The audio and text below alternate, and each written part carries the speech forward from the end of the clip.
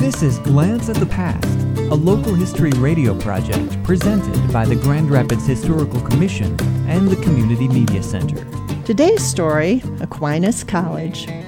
Aquinas College was born from the vision of Mother Aquinata. She arrived in Traverse City in 1875 with a small group of Dominican nuns to carry on educational, nursing, and charitable work. In 1886, she established the Novitiate Normal School for training the candidates for the sisterhood, also in Traverse City. In 1922, the Normal School was merged with the College for Laywomen, founded that year at Marywood Academy on East Fulton.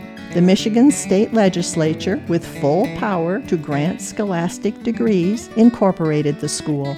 In 1931, the school was transferred to 69 Ransom Avenue Northeast, where the sisters for years had conducted a girls' high school known as Sacred Heart Academy.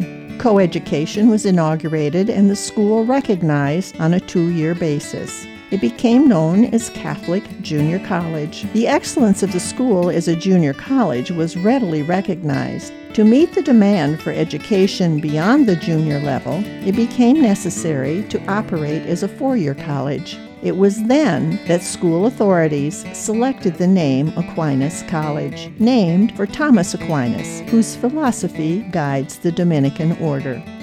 Since 1945, the school, with its winding drives and beautiful trees, has occupied its current site between Fulton and Robinson Road, the former Lowe family estate.